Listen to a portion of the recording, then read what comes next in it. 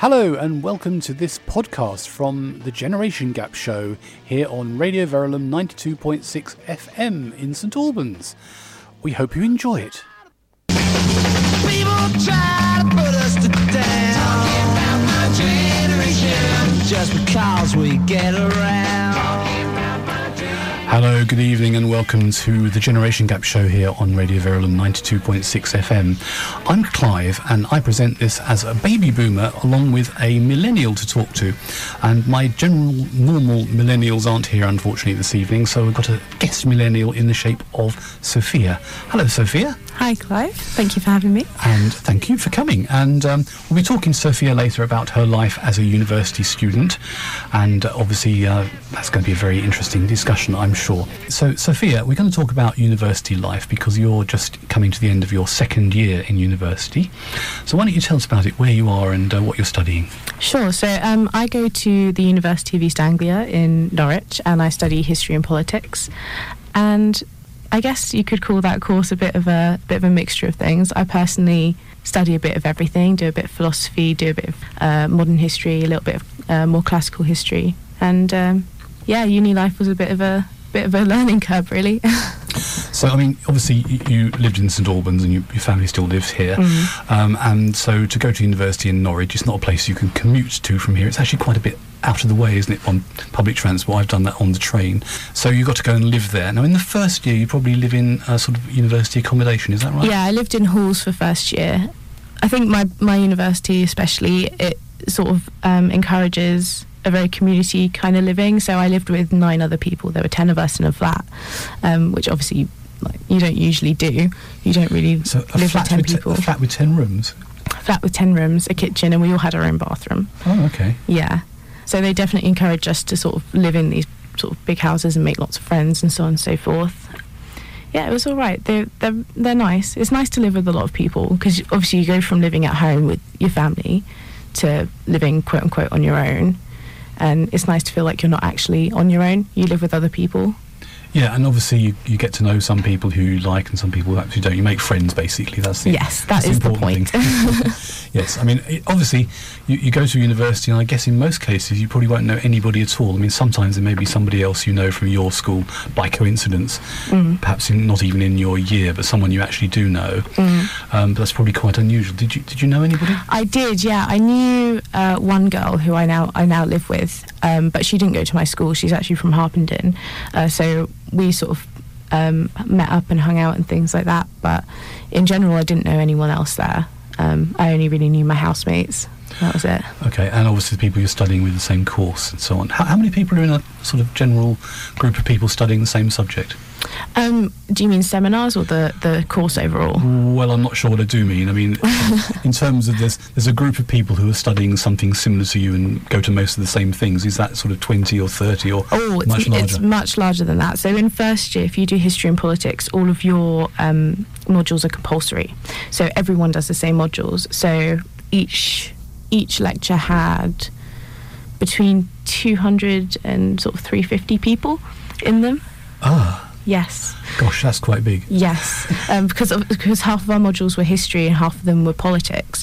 So you had all of the politics students that obviously chose those modules and history students that chose those modules and history and politics students who chose those modules. So you've got some very large lecture halls there. I mean, they're huge, yeah. I'm familiar with a number of universities, including the local ones here, and they do have some quite large lecture halls, but I think like 120 people or something with the maximum, so that's pretty enormous. They're really big. They have especially, because a lot of first year modules are like that, they have especially big lecture theatres like that for every building, pretty much. Right, okay, that's interesting. And so you were obviously a very good student, so I'm sure you attended all of those. Absolutely, every single lecture, yes. Yes. And they start at a sensible time, like 11 o'clock or something in the morning? Oh, yes. No, nothing happens before 11 o'clock, no. I was actually joking, but there you go. No, I'm kidding. Right, okay, so that's good. And it's obviously a good university, and so you're enjoying it? I love it there. Yeah, I really love it, especially my course. I think my course was basically designed for someone like me, so... That sounds perfect, yes. Yeah. I'm particularly interested because my daughter has been going around universities hoping to start in September this year, so I'm obviously going to be in the worried father sending my daughter off to some obscure place in the country to go to university. I'm sure she'll manage perfectly well, but it's one of those things, it's quite a big life change, isn't it? Yeah, it's well, like I said, it is a big learning curve. You have to learn to live by yourself and look after yourself, and you have to learn what you can and can't ask your parents for and things like that. Right, you don't come back with a big bag full of washing. I actually did do that for all of my first year. I'd go maybe 3 weeks without doing any washing and then take it all home and then go back with a fully clean wardrobe. Oh, great, I'm looking forward to this sort of thing. Okay, so Sophia, you obviously, the university you're in is in Norwich, which is a very nice city. I know it quite well, and I imagine it's a very nice place to live. It's a lovely, lovely place to live. I love St Albans. I genuinely do. I did a show here a little while ago, and I did like my top 3 of everything in St Albans. I did my top 3 chip shops and top 3 monuments and things like that. And so I really do love it here. But Norwich is it's lovely. It's really lovely. I like to think of it as like a St Albans, but just bigger and with really friendly people. Although the people here are friendly as well. Well, also, it's well away from sort of other big cities in the way that obviously St Albans is quite near London. Yeah. But Norwich is just way out in the middle of nowhere. Yeah, it's very green, not completely built up. It's lovely. I really love it there. And as you're a historian, of course, historically, I think it was surrounded by water, wasn't it? I think so. I mean, yeah. A lot of the area around there was flooded. It was sort of a swampy area. Yeah. And so you have the same sort of vibe as St Albans in terms of lots of independent sort of food places. Yeah, absolutely. Yeah. And lots of, I know it sounds a bit weird, but there's a lot of artists there. There's a lot of sort of little shops with independent artists, and there's just a lot of like independent, really organic business there, which is lovely. You know, you don't feel guilty about going to a cafe because that cafe is owned by someone who lives there, and it's a small business that you can support, and they're everywhere. I love it. And of course there are some famous people there, because I know people involved with the local community station in Norwich, which is Future Radio, giving them a plug, and they did a talent competition a few years ago, I remember, and they had this sort of young ginger-haired guy turn up with a guitar. Oh. Who obviously was fairly local.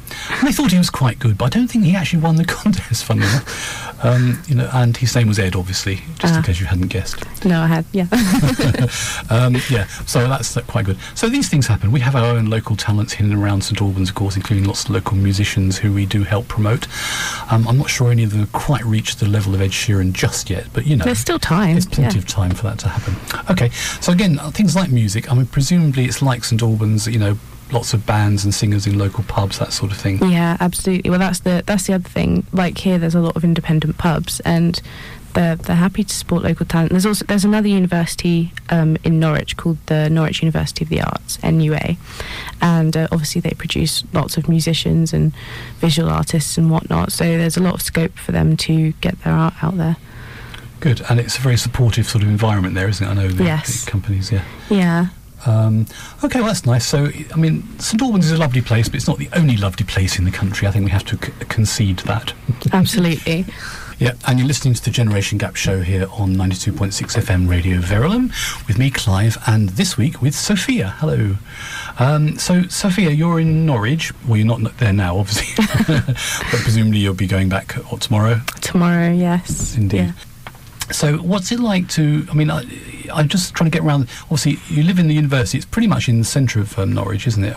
Actually no, it's quite far out. Is it? Oh. Yeah, it's really far out. I've seen the signs driving around Norwich and university, I thought it was quite close. It's sort of a 15-minute drive, but it's half an hour on the bus.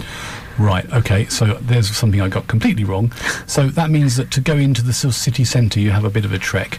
You have a bit of a trek, yes, but so I don't actually live on campus anymore. I live just outside of campus, but Norwich is very well sort of bus routed. You can get everywhere quite easily. So on campus, you can get 4 different bus lines, and they all go through the city centre. So. And do they operate at sensible times, like after 6 o'clock in the evening? Absolutely. They go from, so one line goes from 3 in the morning to 3 in the morning.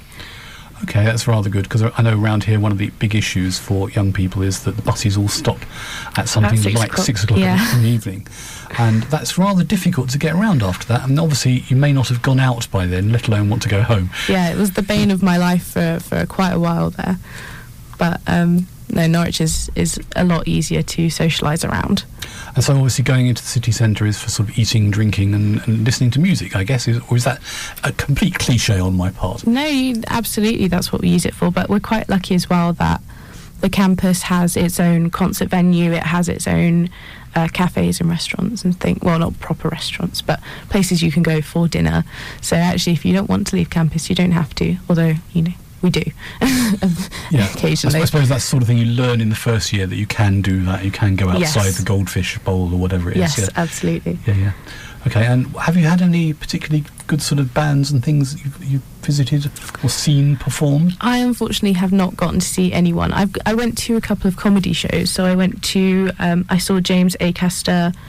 I can't remember the other two's names now. One was Nathan Carter, but we have a lot of famous comedians in. They do a lot of good comedy shows, and we've had a lot of famous bands. Probably, I don't know any that you've heard of, but yeah. Yeah, well, they're all, yes, I don't pretend to know everybody these days. I'm getting quite good on some of the more popular music, but I don't think they perform much around here. Although we do have this new Meraki concert, Meraki Festival every year now, which is just outside St Albans on the showground in Redbourne. And they have some pretty good people. We had All Saints last year. They were excellent. I love a bit of All Saints. Yeah, and we'd kill for some All Saints. I'm sure you would. Well, they did a tour, but I don't know whether they went to Norwich. It's the sort of place I imagine most bands would find on a tour if they're doing the country. It's an obvious place to go, isn't it? Yeah. Okay, so I'm just trying to think about the other aspects of university life. I mean, is there anything that particularly sort of surprised you about living away from home and being in the university? The one thing that surprised me above everything else is how inept some people are at looking after themselves. Some people, they're like a fish out of water, and some people just take to it completely. So some of my housemates from first year, about half and half. Half of them didn't even know how to do their own washing up, and half of them could cook almost like a gourmet meal for all of us. I was astounded. Absolutely. Right, I mean, I have this theory. I know people, I also say about cooking, for example, I think everyone, including you boys out there, should learn to cook, because it's an essential skill, or it should be an essential skill. So I think that's not surprising to me. Some people just don't do that. They've got mothers to do that for them, haven't they? Because I've never, personally, I've never not been able to look after myself. I've been brought up to be able to cook for myself, and given the option to clean up after myself. So when it came to doing those for myself, I wasn't shocked that that was what was expected. But some people they thought that people would look after them, like it would, like you'd find another mother or something. Well, some universities do have pretty much that sort of almost a valet service. I know some people in the first year. I think the thing that I remember from experience other people have told me about is particularly if you live together with several people, you have all these big arguments over, no, that's my jar of coffee or whatever, and people who end up drawing chalk lines on jars and bottles and things, and get a lot of disputes over something really quite trivial. It's your turn to buy the milk, so that's why the one in there's all green and nasty or something. Fortunately, I never had that with any of my housemates, but I know people that have, and I just think it's absurd. I think it's absurd that people don't really know how to look after themselves sometimes. Well, yeah, by your standards, though, isn't it? You see? True. So, I mean, some people say we wash everything up when we haven't got anything clean left, and so by that time the kitchen is a mess of saucepans and stuff with ground on food. Oh, sorry, I won't go down that one. A pretty grim route, I see what it's like. Okay, now, I mean, of course, you've been brought up properly, because I think you come from a sort of Italian family, or? Yes, so my mum, my parents divorced when I was younger, so I ended up being basically raised by my Italian grandma and my Italian granddad, and my grandma was... Well, she's very traditional, so she was like, you need to learn to cook, otherwise you'll never find a husband, Sophia. So I know how to cook, I know how to clean, I know how to look after myself. I was going to say exactly that. I didn't want to make too stereotypical remarks, but I mean, clearly, if you've got an Italian grandmother, I can imagine that you probably learnt to cook pretty well. Yes, absolutely. And you can make pasta from fresh, can't you? I can, actually, yeah. And pizza. Any carbs you want, I can make those for you. Okay, this is the Generation Gap show here on Radio Verulam 92.6 FM, and today we've got a guest millennial. So we're talking about university life, and Sophia's at the University of East Anglia in Norwich, which is a very nice place. It's such a nice place, I wonder, are you tempted to probably think about staying there after you finish university? Yeah, I'm looking to move in with my boyfriend there and hopefully get a flat and maybe a job. But I'm probably not going to come back to St Albans, no. And that's really about sort of reality in terms of costs and so on, because presumably property and so on is cheaper in Norwich. It probably isn't that much cheaper, is it? I mean, I'm sure it's a lot cheaper. Is it a very desirable place to be? Yeah, so my mum is actually I said to her that I'm probably going to stay up there, and now she's looking of moving out of St Albans because the house that we have here, it's sort of an average house. It's 3-bedroom, nice garden, nice area, but for half as much you could have a literal mansion in Norwich with a field around it and on a country lane, things like that, and it's just so much cheaper to live there, so I'm probably going to stay there. Ah, okay, that's an interesting sort of lesson to learn, though, isn't it? I mean, I think we do all understand that in this area, that this is a real problem, and in your situation, obviously, you know, you'll never be able to afford to buy something you might aspire to, which is basically the same sort of house that you brought up in. Yeah, it's a bit depressing, really, that I'm never going to be able to really afford to have a house here. Maybe if I retire with my millions, but I don't know. We keep coming around to this subject. I try and avoid it because obviously we do the calculations for young people, how much money you need to earn, how much you need to save and so on for a deposit, and it's all absurdly large numbers, which is just impossible. I mean, even if you sort of leave university and go straight off to some incredible job in the city where they give you £100,000 bonus and this sort of stuff, it's still actually not possible to afford anything. And what sort of job do you aspire to? Have you got any ideas? I mean, I know when you sort of, at school, people ask this question and they say, oh, well, I don't know yet, but I'll go to university and I'll decide. And then, of course, you're hitting the period when you're coming to the last year at university, which will be from presumably September, and you also still haven't really any idea, I think. Is that the case?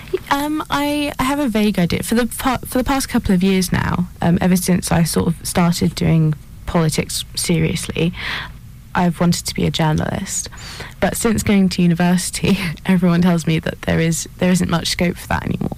So, but that was originally why I got into working here at RV, and I did a little show a little while ago, and I really enjoyed it, and that really sort of sparked the flame for me. So I think that's probably what I'm going to try and get into if there's any room for it.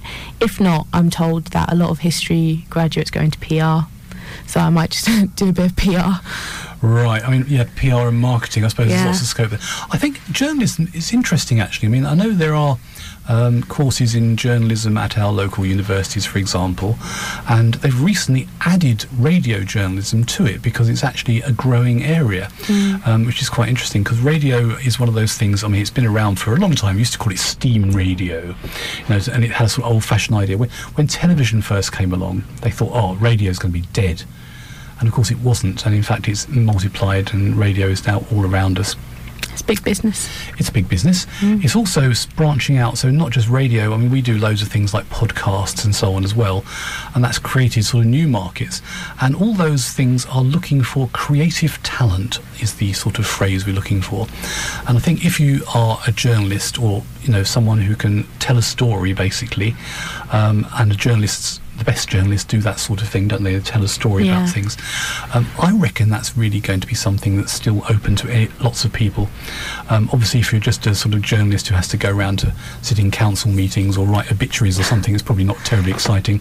I have seen examples also of actually computer AI systems which have been taught to write sort of press releases and journalism type stories. And of course, that will happen, and they can do that sort of thing. But it's not quite the creativity that you can have as a human being. You can do something rather better than that. And I guess a lot of journalists go into writing books and things like that, and they're not going away either. Yeah, I know that there's a lot you can do with it. It just really depends whether by the time I've finished my degree and got all my quote-unquote qualifications, how much I'm going to stick out of that market, because it is a growing market, but as it grows, it gets more and more saturated. So I think by the time that I actually go into it, it might be such that I can't find a job for for someone that, because I don't actually do journalism, and I have been told by a couple of people that if you don't really do journalism as your degree, you're slightly less preferable. But I suppose it depends what my situation is in 2 years. I think, obviously, if you're going into a career, in my day when I was sort of leaving school, because I did go to university briefly, but I didn't stay on, to be honest. But I went into a job. You're looking for a career in those days, and you have to start thinking in terms of, well, this may not be doing terribly well now, but in the next 10 years, 20 years, is it going to be something that grows, or is it something that's going to be dying? And I know these days people don't really look at it in the same sense, because often changing careers is quite common. And, there's lots of things you could start doing now and then find out that they're going to be completely redundant in a few years' time. And there is this whole story, which we've discussed on other programmes in this series, of the whole thing about robots taking over everything. They're not going to take over everything, but they will certainly change the way things are done. You tend to be, they perhaps back you up. They're a tool in some ways. And so all these things you have to look at, and I don't know how to advise anybody, because I don't know the future either, but it seems to me that, if you've got a skill, the ability to sort of write something about something that's been going on, or some sort of story type things, I think that's a skill that can be sort of tuned and changed around to fit into all sorts of new circumstances. I actually met someone the other day who was quite young, and he told me he was writing a script for a new television series, and I sort of looked a bit blank and thought, really? He actually had a genuine sort of contract from somebody to write the script. Wow. And so things like that, and mentioning, like Netflixes and Amazon, those sort of people, they've expanded hugely the numbers of original dramas which are on television. And it's like Hollywood. It's sort of, the sort of TV programs now have got budgets like Hollywood movies. And so if you're a creative writer who could fit into that, you do history, a historical based series. There's lots of those around. Yeah, mainly involving time travel as well, actually, usually. Oh, don't get me excited. I've loved Doctor Who all my life. If I ended up one day writing for Doctor Who, that might blow my mind. That might be too much. Yeah, you have to move to Cardiff rather than Norwich for that one, but there you go. Yes, I think, but those sort of things are, expanding creative things. No robot is going to be able to write those things in a sensible way. They can write a sort of script together which has been pieced from all the other ones. It learns all the previous ones and that kind of stuff. Yeah, there's a thread on Twitter of just AIs. So you tell the AI write a horror film, and they come up with the most hilarious scripts, the most stereotyped, nonsensical scripts. So there's definitely going to be a scope for someone who can actually write horror films and actually write a proper... Well, for a long time there's been sort of computer programs to help you write film scripts, and they lay it out in the way that they do for films. And I remember seeing one of these, and it's funny, and I just joked, you kind of just click on a button and say, insert car chase here. And some of them seem like that's how it's done. It's just a formula. But then obviously formulas work for films. You think James Bond, they just rewrite the same story every time and just sort of slightly change the names and things like that. Sorry, I shouldn't be so rude about it, but basically you know what's going to happen all the way through, because it's just the same old film over and over again. Right. Well, that's you settled in, so you could be a creative writer for TVs and things. That's good. Good job. Yeah, I've come out with a new career prospect. And you can do that anywhere. The thing about, the internet and so on is, of course, you can sit in your nice little house in your big garden in Norwich and write a script which is going to then be produced in Los Angeles. Yeah. Why not? Absolutely. Okay, right, that's you settled in. I should be a careers advisor, obviously. So, right, now we're talking about having sorted your career out for the future, which was obviously very helpful, I'm sure, to you. You can thank me later. I think that it is one of those things about careers advice from universities, and it's something which I've heard is not very good still in many universities, and some are very good, but it's like school. They always have some teacher who's given the extra job of being the careers advisor, and they really don't have any idea about world outside schools. I imagine the universities are probably similar. Have you already been sort of nobbled by somebody asking? I have, yeah. I've been. So what happens at my uni, which is, I think it's hilarious. I don't know if it happens anywhere else, but I find it hilarious. So obviously we have our lectures every week, and then come to maybe week 10 or 11 out of 12, you go along to your lecture and you expect your normal lecture, and it'll be someone from the careers service and they just hijack the lecture. And obviously you turned up, so you can't just walk out, but they ambush you. They absolutely ambush you. I think it's hilarious. I mean, I was lucky last year I didn't actually go to many of my lectures, but... Do they just say to you, you've got to sort of think about the future and what you might like to do and what aspects, or do they say, look, you really need to be an accountant because we always need accountants? Or they don't really do either. They mostly just tell you about CV workshops and things like that. I've never had anyone actually ask me, what do you want to get into? I think that's something that actually happens sort of more organically through your course, and you end up getting sort of networked into people. I don't think the career service really do that. They mostly just sort of read your CV, maybe tell you, you know, what to do next or what to change, but they don't really get too involved, in my experience. Because I had this discussion with others who have been advised, you know, that what you do is you do your CV and you polish it and use the right words and make it look nice and all that sort of thing, obviously to sell yourself, and then you just basically put it through to some website and they will then put it through a system which obviously matches you up with potential employers who then contact you and offer you a job. And I don't believe a word of that. Because it's just not really how it works. At the other end, the big employers, if you're looking at a really big company that employs, you know, thousands of people and maybe recruits hundreds in a year, they don't have an army of people opening envelopes and going through it like they used to. They get everything electronically, and they've basically got an automated system which just looks through them all and picks out some key words they want, and then chucks all the others away. So I personally have never really been through that process, but my boyfriend's just coming to the end of his masters and he's almost frantically looking for a job now, and that is exactly what happens. He applies to a website, they send it off, and then he either gets to do an aptitude test with a bunch of really non-relevant questions, and or he gets rejected. And the only other way that people except in his position, he does computer science and he's got a bachelor's degree. You'd think he's highly, highly employable, but the only other way he's actually seen any kind of success is just through recruiters, just talking to them. He hasn't even sent them their CV, and they've asked for sort of little interviews and to come in for the day and things like that. So I guess it's just two routes. You either network yourself in or you go through some website. I think there's a third route, which is an old-fashioned one. It's basically a bit of who you know. Yeah. And it's also a bit of research. Now, you know, as a student and even at school, you learn about sort of doing research. It's dead easy these days. There's things like Google that can do lots of research for you effectively. So if you decide that you want to work in a particular sort of field and you look around and say, well, there's these companies and there's these companies locally who do this, do your research, look the company up, look at their website, find out the name of people like the managing director or something, then you contact them and you write them a letter, write them a personal letter in ink and pen and post it to them. It throws the system completely. They're only used to having things electronically. Someone getting that actual letter addressed to someone senior in the company, they won't know what to do with it, so it goes through like a VIP thing. They wouldn't dare open it, for example, and they go and give it to the person and so on.